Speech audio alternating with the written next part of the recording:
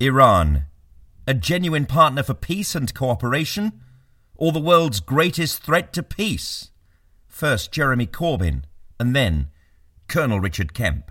The inclusivity, the tolerance and the acceptance of other faiths, other traditions and other ethnic groupings within Iran. Most people in the West simply do not understand.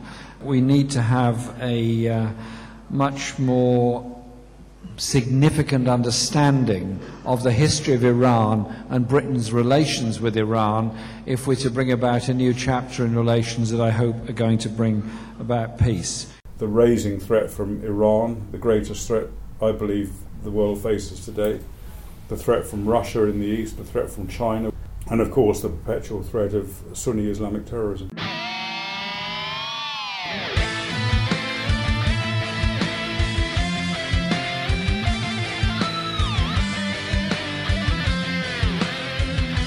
Welcome to Johnny Gould's Jewish State.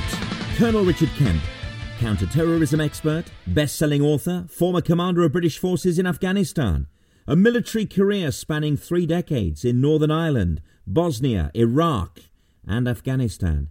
He says he joined the army at 18 to fight, and his pugnacious instincts haven't mellowed in military retirement. He remains a combative opponent of what he describes as evil, something he says he's frequently witnessed firsthand and which he takes personally. Richard gave me such a generous amount of his time when I visited him in Colchester, where he was educated in the grammar school. Growing up just a few miles down the road, he still lives in Essex to this day. Colchester, England's oldest town, is a well-known garrison, and the first thing I saw arriving at the station was a dramatic, multi-storey aqueduct of the kind that you see on the Via Appia Nuova in Rome. It's a truly English town, with a continuous history, prosperous, with buildings of literally every century in view, including a synagogue built around 90 families. Jewish life in Colchester can be traced back to the Middle Ages. The earliest record came over 800 years ago, when someone called Benedict of Norwich paid an almighty fine, £40, for selling goods without licence to, among others, Aaron, Isaac and Abraham of Colchester. Richard says rather than retiring into the distance, he's become more involved in supporting Israel in the numerous organisations he represents, and standing square, he says, against anti-Israel bias in British society. He's been accused of being Jewish on the telly, although he realises to receive anti-Semitism isn't quite the same as being on the receiving end if one is actually Jewish. Israel and the IDF have been subjected to the worst slur campaign in the history of our universe. Never has there been such a huge and damning slur campaign directed against any country or indeed any group of individuals. And within that slur campaign, a very important part of it is the allegations against the IDF of their war crimes, genocide even, crimes against humanity. And what I know as a former professional soldier who can look at these things with a professional eye and objectively, is that it's not just wrong and false, it's also the diametric opposite of the truth. I promise you a thoughtful, lucid and considered episode, a briefing of current affairs based on the last 30 to 100 years of history from one of the most important voices to emerge from the British military in decades. Colonel Richard Kemp, counter-terrorism expert, best-selling author, former commander of British forces in Afghanistan. It is a real privilege to sit down with you today, and thank you for inviting me here to Colchester. It's a great pleasure. Thank you for coming. A military career spanning 3 decades, Northern Ireland, Bosnia, the 91 Gulf War in Iraq, Afghanistan. How does all of that feel in retirement now in the context of how the world's moved on today? Well, it's for me, my army career of 30 years was quite eventful. I pretty much managed to get to every combat zone that the army was fighting in over that period of time, with one exception, which was the Falklands. Tried hard as I might to go there, I failed to make the journey. But I joined the army to fight. I didn't join the army to sit behind a desk or to stick stamps on an album. I joined the army to fight.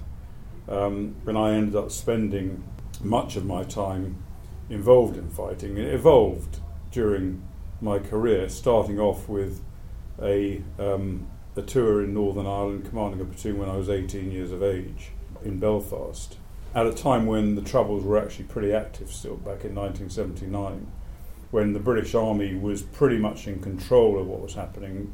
We were going through a transition period of handing over to the police. And there were bombings and shootings every day, pretty much, at least one a day, sometimes more, and quite a few soldiers getting wounded. And then my career transitioned through a number of tours in Ireland, total of 8, ending in one in 2000, when I was commanding an infantry battalion in Londonderry, at a time after the peace process had gone through, but we still had some incidents, such as dissident terrorist attacks and a great deal of public disorder, riot control. And then from there we went into the war on terror. And most of my career after that was involved in fighting against the war on terror, although I have to say it was mainly from behind a desk in Whitehall, where I was working for the Joint Intelligence Committee on countering Islamic terrorism. I did spend 6 months in Afghanistan in 2003 in Kabul. But essentially, the other thing I'd mention, I took part in really one proper conventional conflict, which was the first Gulf War back in 1991, when I took part in the invasion of Iraq in a Challenger tank. And I think what I'd say is, my career has kind of reflected a transition from the British Army being focused overall in two places: Germany, defending against a potential Russian invasion, and Northern Ireland, and transition from that into pretty much what we've got today, which is the British Army focused mainly on countering Islamic terrorism in many different places around the globe.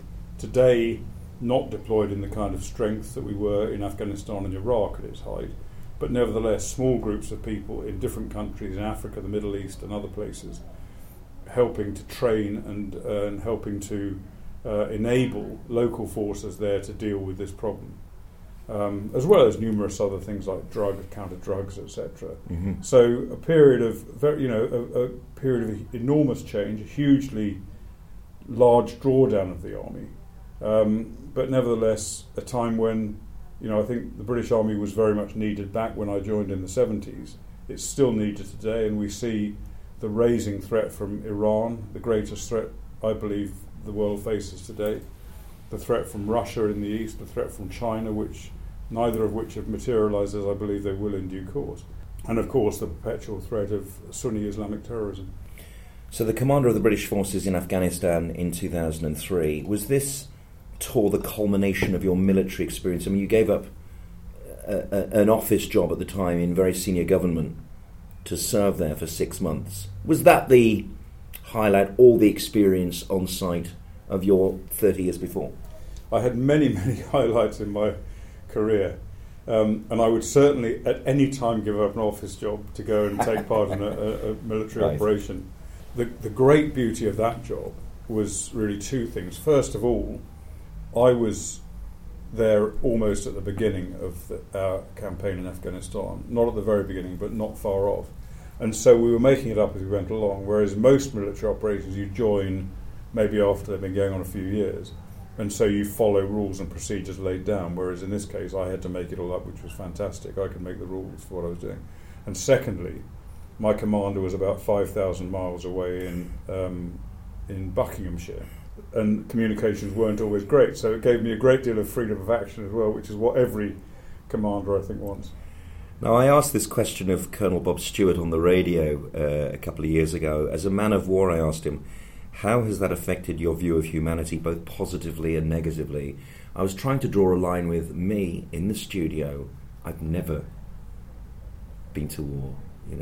I was not equipped to do it. I would love to serve my country in some way, but it won't be as an 18-year-old with a gun, with training. What's your view of humanity negatively and positively now in retirement, having been that person? Well, I would say two things, really. One, that you see the depths of evil. And I've seen the depths of evil in a number of different places, including in Northern Ireland, in Afghanistan, in Iraq. And it's a bit different when you experience it, witness it, and talk to evil people yourself rather than just watch it on television. So I think it gives you a great insight, and if anything, it sort of gives you, and certainly gave me, and gives me today, greater impetus and motivation to do anything I possibly can to counter that evil, because it does, in some ways, it does become personal. And secondly, I think I gained a huge insight into the quality and the strength of human character. And that was both, mainly I would say, among the soldiers I commanded and fought alongside in different places, who were the most incredible people, many of them just 18, 19-year-old kids, who do the most amazing things that people who haven't seen it couldn't really imagine, of heroism, dedication, going well beyond what could be expected of them in normal circumstances. Comradeship as well, and the strength of brotherhood and comradeship.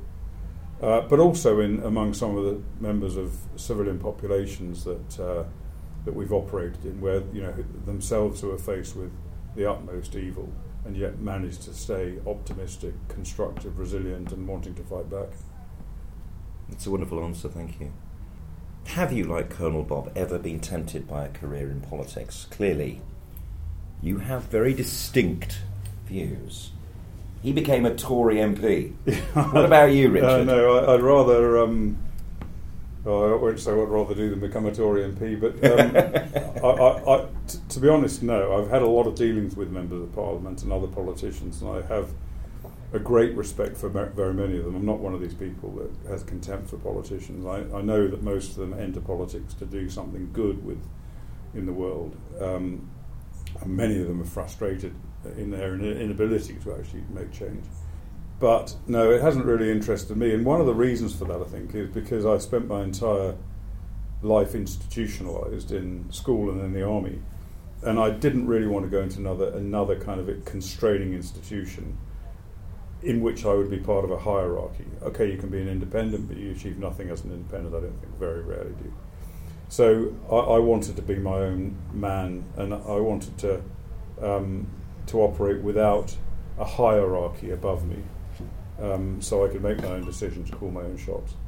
Now, you have spoken out very clearly, as I have actually, on Sky News about the Afghan interpreters who sought British citizenship, and also what you call the malicious and disruptive investigation and prosecution of British soldiers for suspected criminal acts in Afghanistan and Iraq, and as well as the opening of new investigations historically relating to actions of British soldiers many decades ago in Northern Ireland during the Troubles. Where does this come from in British politics? It must make your blood boil. It's a very, very dangerous phenomenon. And I think I'm right in saying that never before in history has any government abused its armed forces in the way that successive British governments have over both Iraq, Afghanistan and Northern Ireland. I don't mean by that sending them into fight, because I believe they should have been sent into fight in all three of those cases.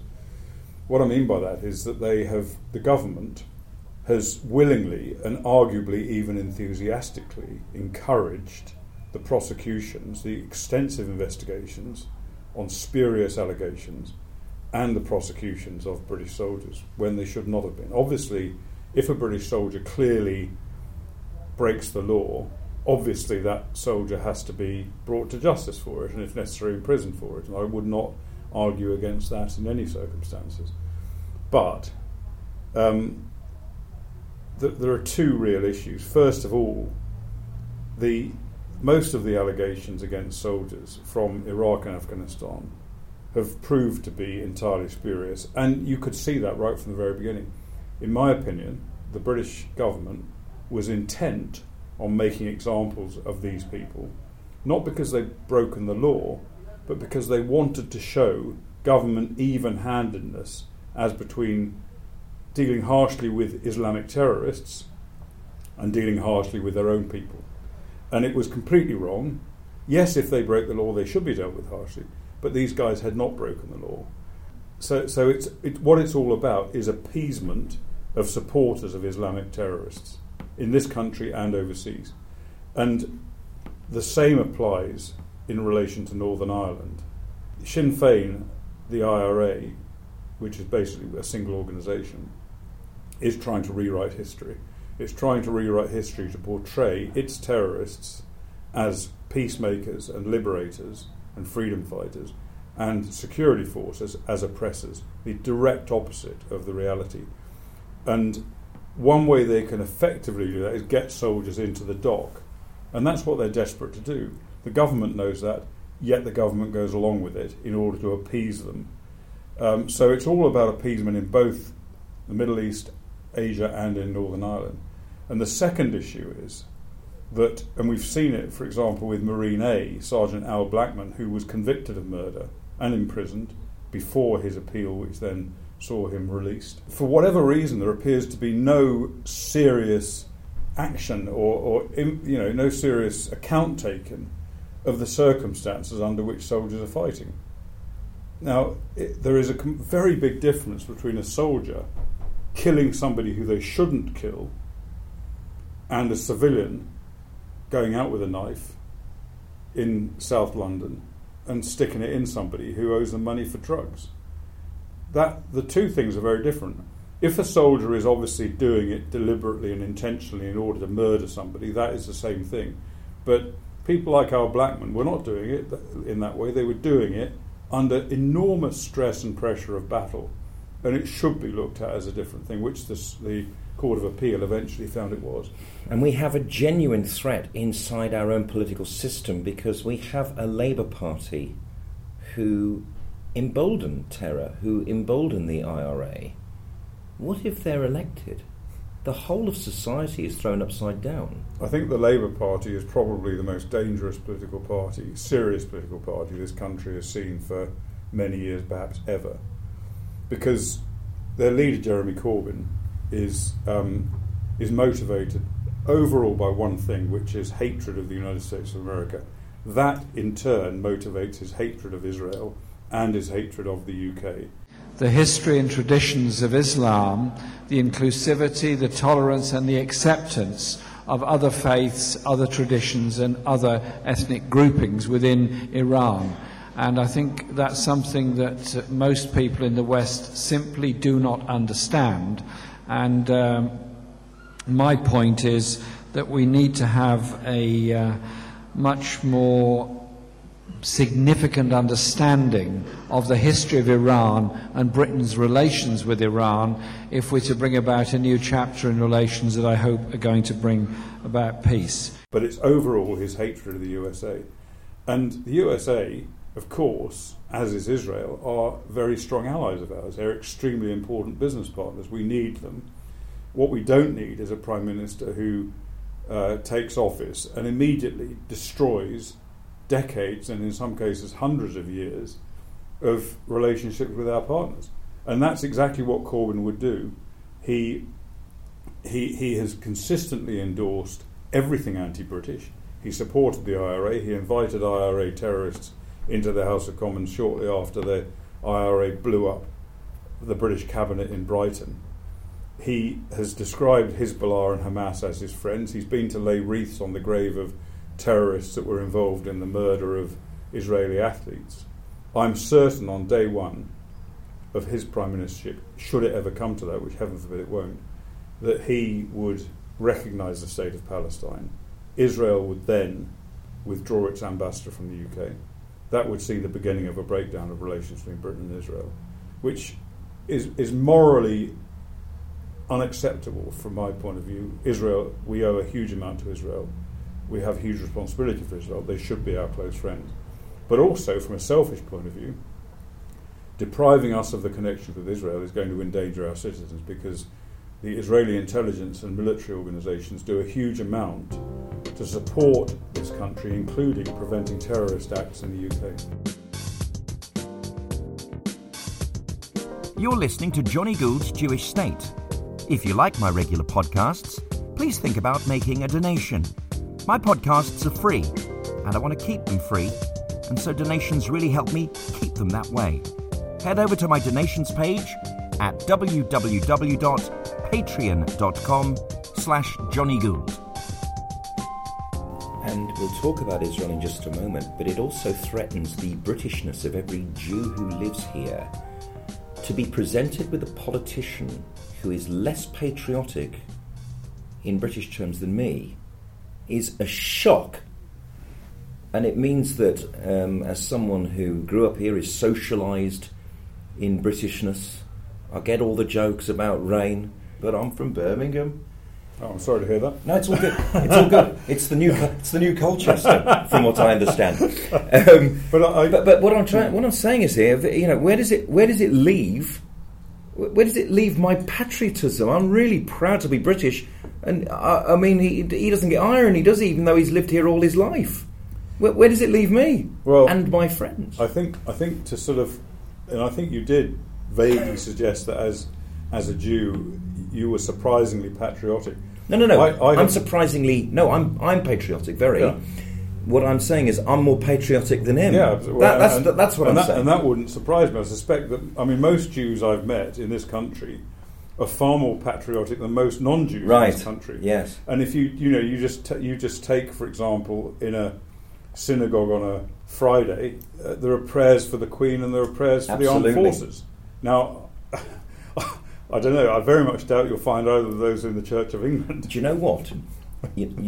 I went to a Sunday night service just because I was interested at the end of Sabbath, and it was a Church of England church. I presumed an establishment place, and the priest, the vicar, was at the altar, and he said, Lord, thank you very much for allowing us to convene in this house of worship. We don't take our freedom to practice for granted, and we thank you, Lord, for providing us with a tolerant nation to do it in. And I'm thinking, hang on, this is not.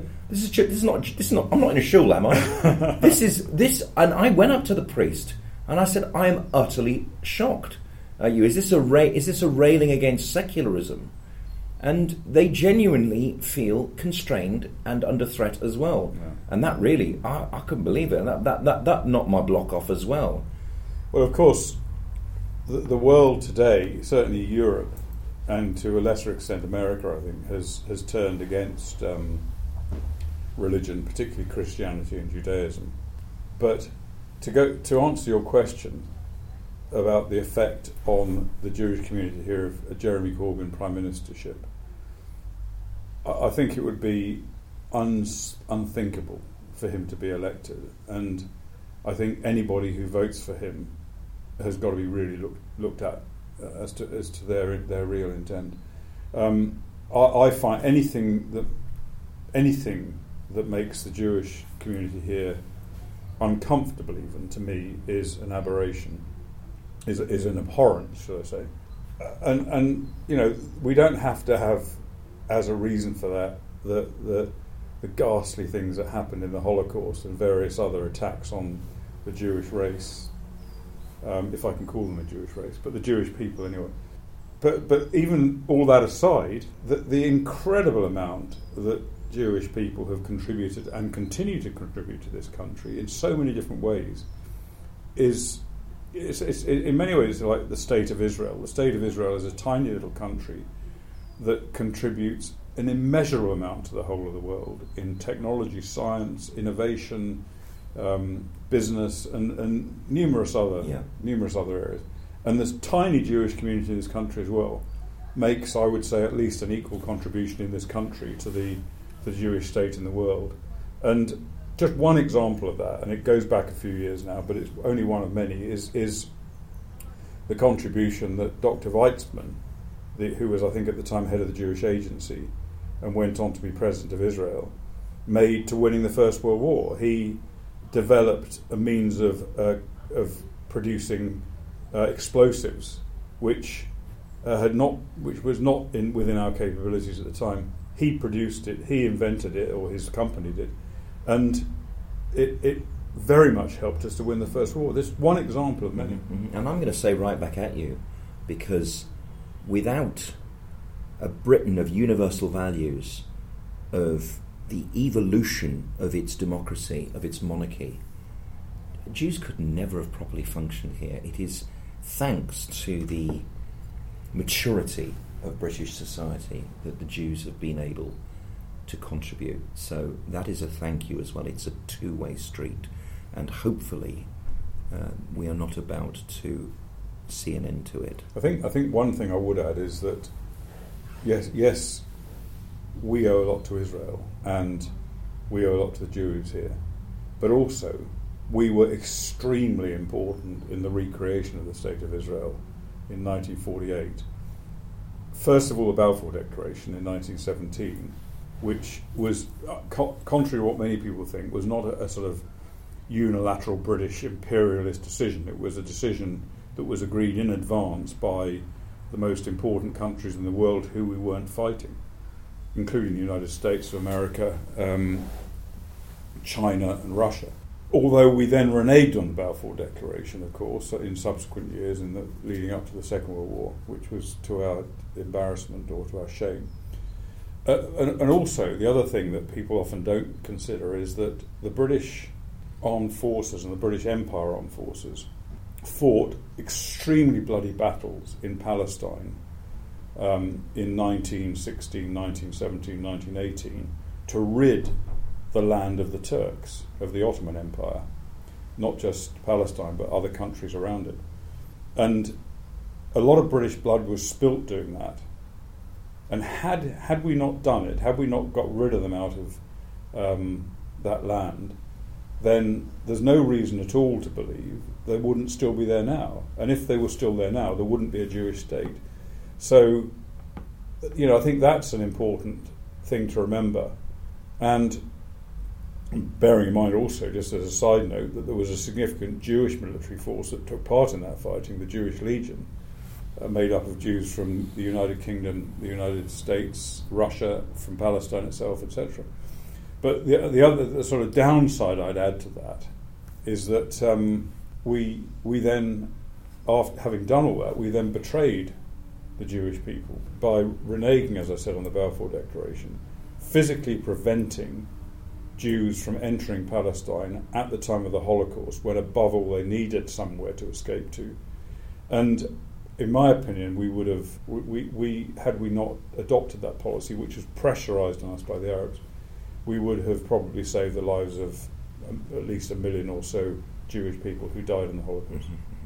Richard's observations tally with those of another guest of Johnny Gould's Jewish State, Lord Leslie Turnberg.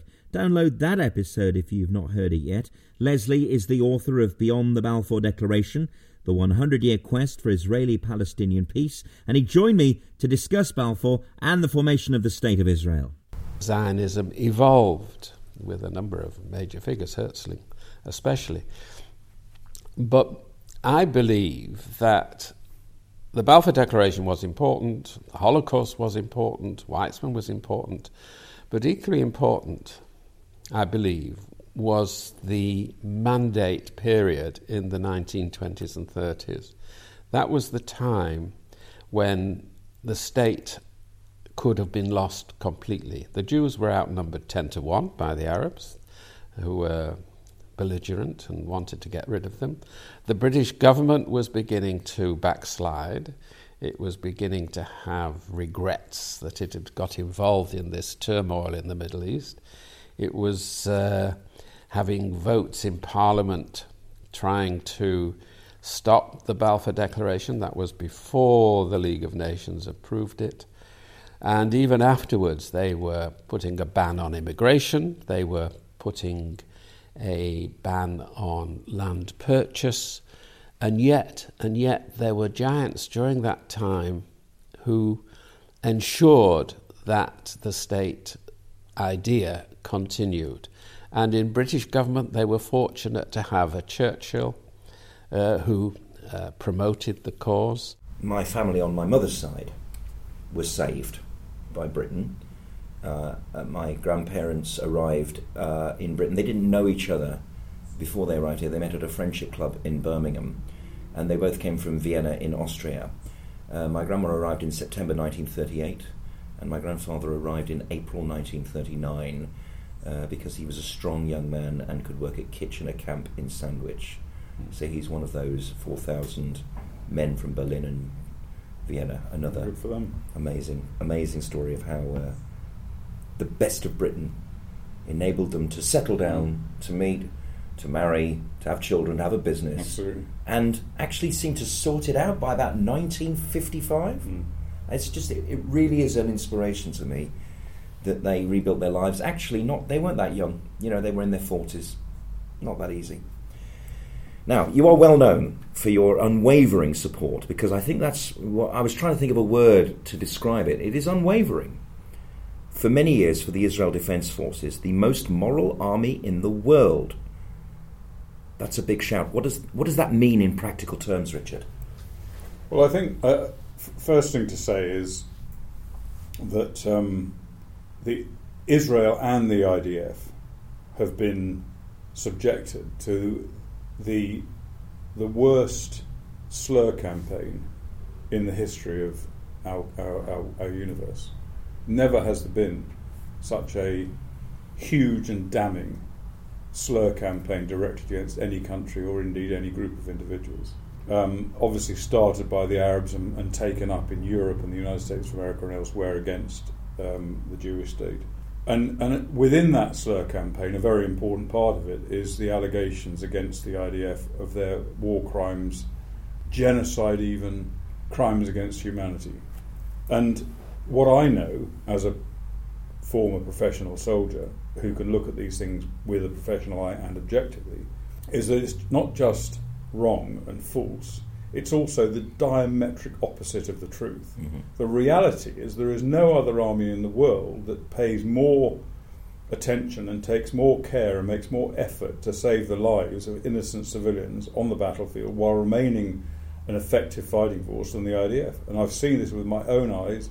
I've seen it in Gaza, I've seen it on the border of Gaza in the recent that's been going on now more than a year, the riots on the border and the containment of those riots. So it's not just really false to accuse them of that. It's also totally and utterly 180 degrees in the wrong direction. And I would ascribe the highest level of their morality, the IDF, to two things. The first, compared to other armies, and the British Army, of course, is also highly moral, but as is the US Army, and they also take huge care. But I think the IDF probably go beyond that because, and for these reasons. One, because every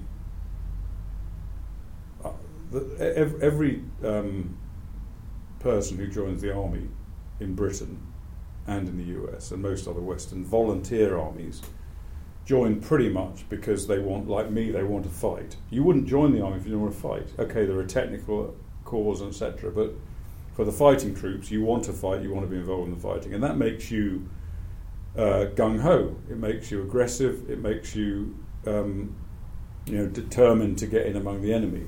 If you join the IDF, there are very few who do that, a very small number. The vast majority join, one, because they have a legal requirement to do so, and two, because they know they need to defend their country against a threat on their doorstep. And what they want to do, most of them, they want to be bricklayers, or they want to be road builders, or they want to be computer experts, software writers, engineers, doctors, whatever everyone wants to do. That's what they want to do. So they're not as gung-ho, they're not as aggressive, they're not as dedicated to the kind of military life as most professional soldiers are. Now, that is not to in any way question their aggression as an armed force and their effectiveness, because it isn't. But it does give puts a different type of person in the armed forces. And the second reason is the religion of Judaism. Now, I know, and you know, that I think I'm right in saying that the practicing Jews are in the minority in Israel. But nevertheless, Judaism has a strong and direct influence throughout Israeli society, including in the IDF, in a way that our religion here does not have in Britain any longer. Once it would have done. Today it doesn't. And I think those two factors mean that the IDF has, I would say, supreme levels of morality when it comes to particularly looking after civilians on the battlefield. Culturally and religiously, as you put it, and indeed, maybe the most important word in the name of the Israeli army is defense. It is defence of land. It is not aggression. It is about defending one's land and even one's own family, because they literally don't have room to mess up. I just wanted to ask, earlier this year, you had joined a protest rally for equal rights at the United Nations at the Place des Nations, Geneva, Switzerland, led by Hillel Neuer's UN Watch against anti-Israel bias. How has the UN come to this? I've spoken at the United Nations Human Rights Council in their plenary sessions on 4 separate occasions now. The first one being in connection with their Goldstone report back in, I think it was 2009 or thereabouts. And what I've found there has been horrifying.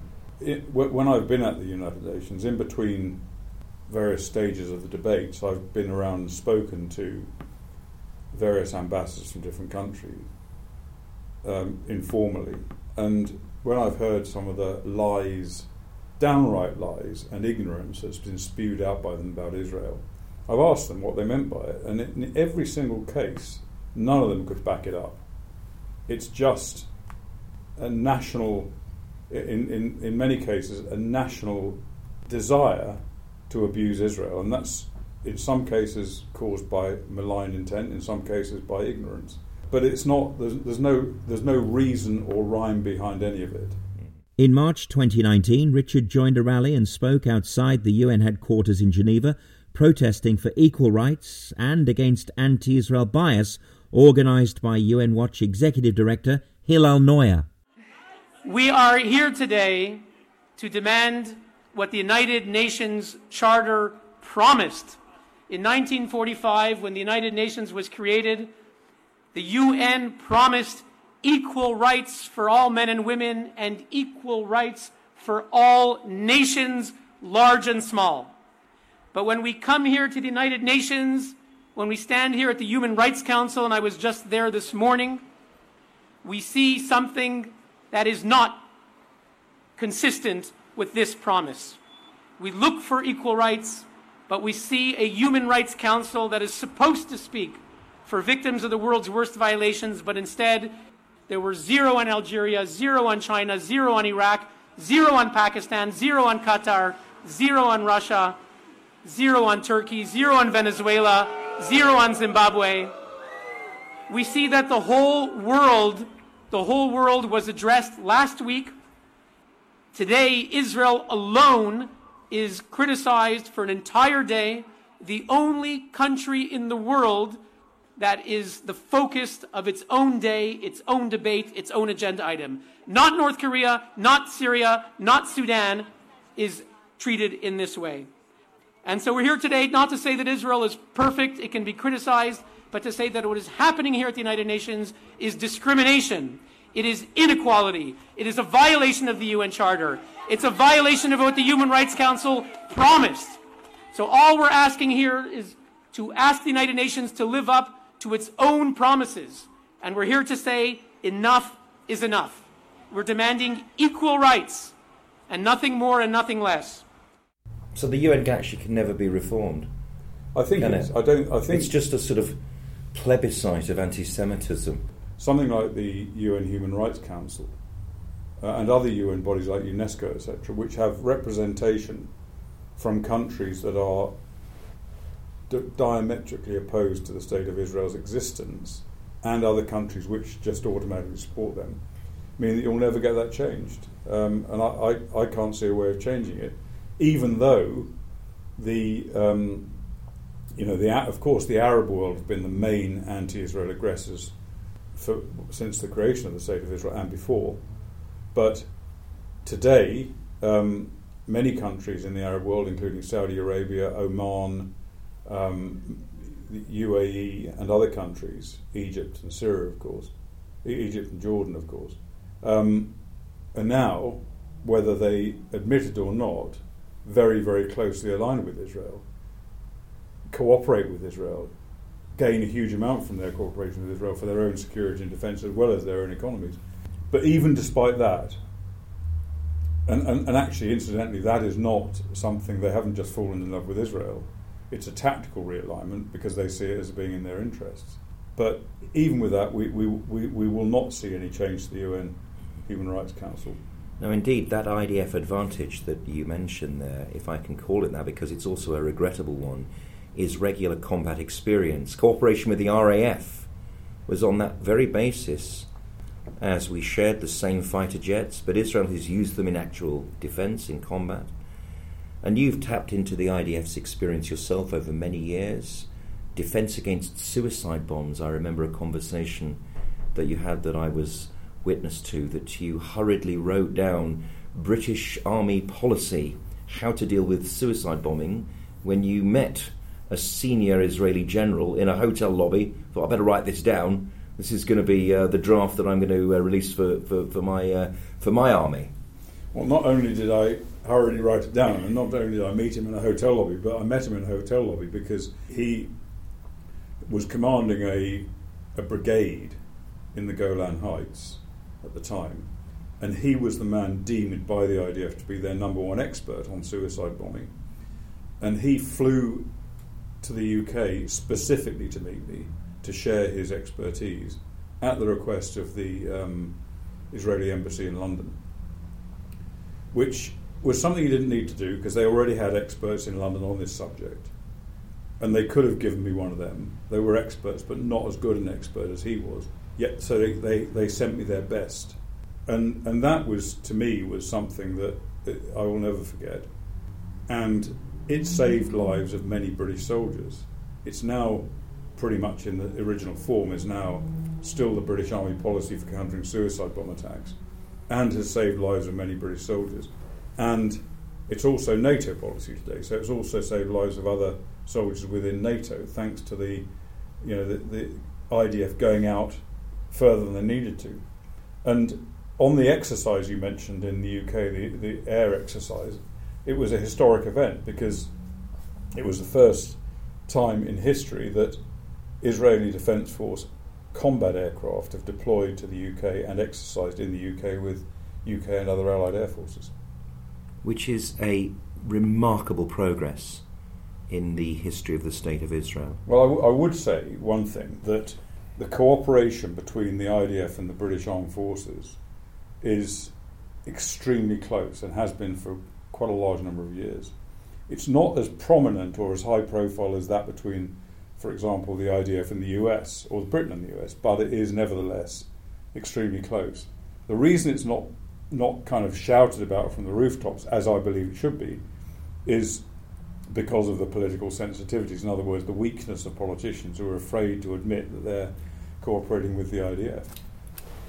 Now, you are that man in the middle of the establishment, coming up with outspoken, positive views and actions in and among fellows who don't like what you do through this anti-Israel bias. That's tiring, isn't it? Or do you just think, I know I'm right, I'm cracking on? You're in the heart of this. I enjoy it. Horrible thing to say, but I've been, in the years that I've been involved since I left the army in publicly speaking and commenting and writing about this subject, I've been subjected to some very, very nasty anti-Semitic abuse, even though I'm not Jewish. Well, sorry about that. You'd like me to be Jewish, yeah. I don't say that lightly, because I know that it's a very different thing to be subjected to anti-Semitism if you're not Jewish from being subjected to anti-Semitism if you are Jewish and having to live with that whole thing without any choice in the matter. And mine is more through choice. But I do like the fact that I'm subjected to that abuse, and I do like the fact that our intelligence services discovered my name on an Al-Qaeda hit list a few years ago, which is something I'm actually quite proud of, because in the same way as the anti-Semitism and the other hate I get, it shows me that I'm saying and doing the right thing, because I'm enraging the people that need to be enraged. It's like that Churchill quote, have you ever made an enemy? Good, that's why, because you're doing the right thing. Have you ever thought, actually, this is extremely tiresome. I'm not Jewish. I don't have to do this. I mean, for me, as you say, this is my epicenter. And of course, there are self-hating Jews, people who don't like Israel, who are within the Jewish community. Do you ever sort of think, actually, I'm retired now.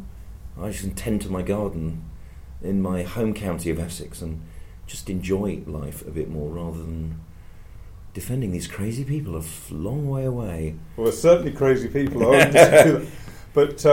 But actually, I mean, most military and retired military people I know from the British forces have the same view as mine. It's not unusual, it's not uncommon at all. And one of the main reasons they have that is because, yes, like the rest of the British population, they get their mind polluted by the media agenda against Israel, which is so common in this country, particularly the broadcast media. But they also have direct experience themselves of the kind of enemy that Israel is fighting, and so they understand and they admire and respect the IDF. I would say that the IDF is very, very high up on the list of respected armed forces for most British soldiers. But the reason you won't hear it very much is because most people have got more sense than I have, and they do want to go and live in their garden and live an easy and a quiet life, and you can't blame them after a career of fighting in the army or serving in the army. In my case, as I mentioned, I joined the army because I wanted to fight. In my experience in the army, I did encounter some very great depth of evil, and I do have an incentive and a desire to counter that evil. And I do see the anti-Israel lobby, and worse, anti-Israel terrorists and extremists, I do see them as being an evil that needs to be countered. And also, I see the state of Israel as being an entity that needs to be supported. For various reasons, I have, and always have throughout my entire life, admired the Jewish state and their armed forces. Even before I joined the army, I knew all about them. And I still admire them to this day, and I admire the Jewish state and everything it's done in the most incredible adversity. The achievements they've made have been phenomenal. They have the same Western liberal democratic philosophy as we do, and it does need to be supported against all comers. But also, in addition to that, the IDF is fighting our fight. Yeah. They are fighting at the spear point of the war that we are fighting against those people that want to destroy our society and our way of life. And even if it wasn't for all the other things, I would be as active as I possibly could be in fighting that fight with Israel as best I can to protect our own country and our own people. Which brings me on to the next proper noun, which is Iran, which is approximately what you may have been referring to there in that statement. It's fighting proxy wars wherever it can against Sunni targets, and indeed through Hezbollah and Hamas against Israel. What do we do with Iran? What does President Trump do with Iran? Well, ever since the 1979 revolution, Iran has, and a key tenet of that revolution was opposition to the US, death to the United States, a key tenet of that revolution. Ever since then, it has been effectively at war with the United States, an undeclared war, a war that has sometimes flared up into actual violence or intended violence, and sometimes into other things.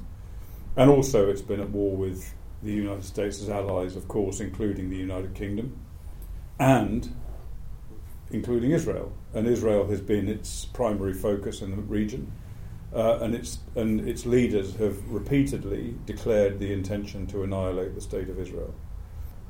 So one of the problems that we face today with Iran is that Barack Obama, the last president of the US, decided to appease Iran by concocting with them a so-called nuclear deal, which was portrayed as being something that would prevent an Iranian nuclear weapon system, but of course had the opposite effect of paving the way to an Iranian nuclear weapon system, and at the same time funded with billions of dollars, funded what is now Iran's aggression across the region.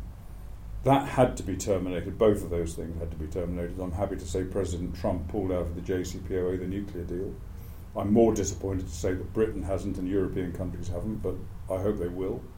I know Britain wants to, but Britain's attitude to that is complicated by its current negotiation with the EU, which make it difficult. So we could do this after the 31st of October then, could we? Arguably. You're going to do that, Richard? Arguably. So you say what should President Trump do? Well, I think he should do what he's doing now, which is to maintain and tighten sanctions, economic sanctions against Iran, attack it economically, and isolate it diplomatically, and do everything he can to try and encourage European countries to do the same, to join him. Because the reason we're seeing this aggression in the Middle East now, the reason we're seeing the tanker attacks, the reason we're seeing the attack on Saudi Arabia's oil, is all of that is aimed at one thing. It's aimed at Europe. It's intended to show Europe that there is a price to pay if they don't do both of the following two things. One, do not impose sanctions on Iran, and two, persuade the US to lift its sanctions, use their pressure on the US. So that's what it's aimed at. And all the while that Europe equivocates and appeases and doesn't come down hard on Iran, we will see this aggression continue. I also believe that there are military options that should be used against Iran. Maybe they have already been used against Iran, because a lot of military operations these days, an example set by Israel is that you do something but don't shout about it. So maybe that's already happened, but I certainly think it should be an option that President Trump and indeed the UK also use in the future. And another conflict is the Syrian civil war, which rages on with death and destruction just northeast of Israel. What threat to world peace is there in Syria, and what threat to Israel is there? So because actually the world doesn't seem to care much anymore, is it just sort of, just carry on, will you? Yeah, I mean it's terrible, isn't it? Yeah. I mean, occasionally there's a glimmer of interest, but not very often. And you can see, just as an example of the imbalance in media coverage of various things related to the Middle East, you can see absolute media outrage and horror, wall-to-wall coverage, if people are killed on the border with Gaza by the IDF. A couple of people. Yet thousands are being killed in Syria, and it's, as you say, ignored. So I think in terms of what it represents, first of all, Iran, together with Russia, have ensured the survival of President Assad, for the time being anyway, and his regime will, I think, continue, and he will gain control of, he's already regained control of quite a lot of Syria, will probably regain control of most of it. And that, of course, has given Russia a huge boost in its prestige, at home at least, and also in its ambitions for future similar adventures, because Russia, Putin, obviously has a desire to re-establish the glory of the Soviet Union in any way he can, and this is part of that. And secondly, it's given Iran an enormous boost, because Iran now has a foothold a bigger foothold than it had before in Syria, and is attempting to turn Syria effectively into a bridgehead in which it can attack Israel, with a land bridge being built from Iran through Iraq, through Syria to the Israeli border, as well as the front that faces Israel in Lebanon. So, and so that those are three of the effects, I think, of what we see. And the third one is the enormous refugee problem we have in Europe today, which has been created by that situation, which incidentally would have been a great deal worse if it wasn't for Israel, which has in effect prevented similar collapse in Jordan by its support for Jordan, and also arguably in Egypt, which has prevented a further influx of massive number of destabilising refugees coming into Europe. Richard, my first ever interview in the series was with Sergeant Benjamin Anthony and retired Brigadier General Amir Avivi about their New State solution to summarise the creation of a Palestinian state in Gaza and North Sinai, with Judea and Samaria becoming Israel. Jerusalem's holy Muslim sites would remain under the auspices of Jordan's Hashemite kingdom, but there would be no forced repatriation or movement of populations. Richard, what do you think of the New State solution? Well, first thing I'd say is I think Benjamin Anthony is a fantastic man. He's a very good friend of mine. He's a great fighter, both in war and in the media and in the public opinion for the State of Israel. The new state solution, I think, like any proposed solution to the conflict between Israel and the Palestinians, is worth considering seriously. I'm well aware of it. I've discussed it with him many times, and I think it's a genuinely viable option. I, however, have a degree of scepticism about whether we're ever going to see any solution to this situation. And the reason I say that is because I do not believe that the Palestinian leadership, either in Gaza or in the West Bank, want peace. They don't want a solution. The only thing they want is the annihilation of the Jewish state. And while that remains their requirement and their priority, it's hard to see how any solution will prevail. But I certainly think that the new state solution is, as I say, worth considering. And if it was implemented even partially, could well, and there are other solutions that could do the same thing, could well kind of change the international agenda as far as Israel is concerned, and maybe rebalance it against their constant condemnation of the Jewish state. Richard, 1 foot forward and the world's perspective changes. Yeah, absolutely. Thank you so much for your time today, sir. Thank you. My pleasure.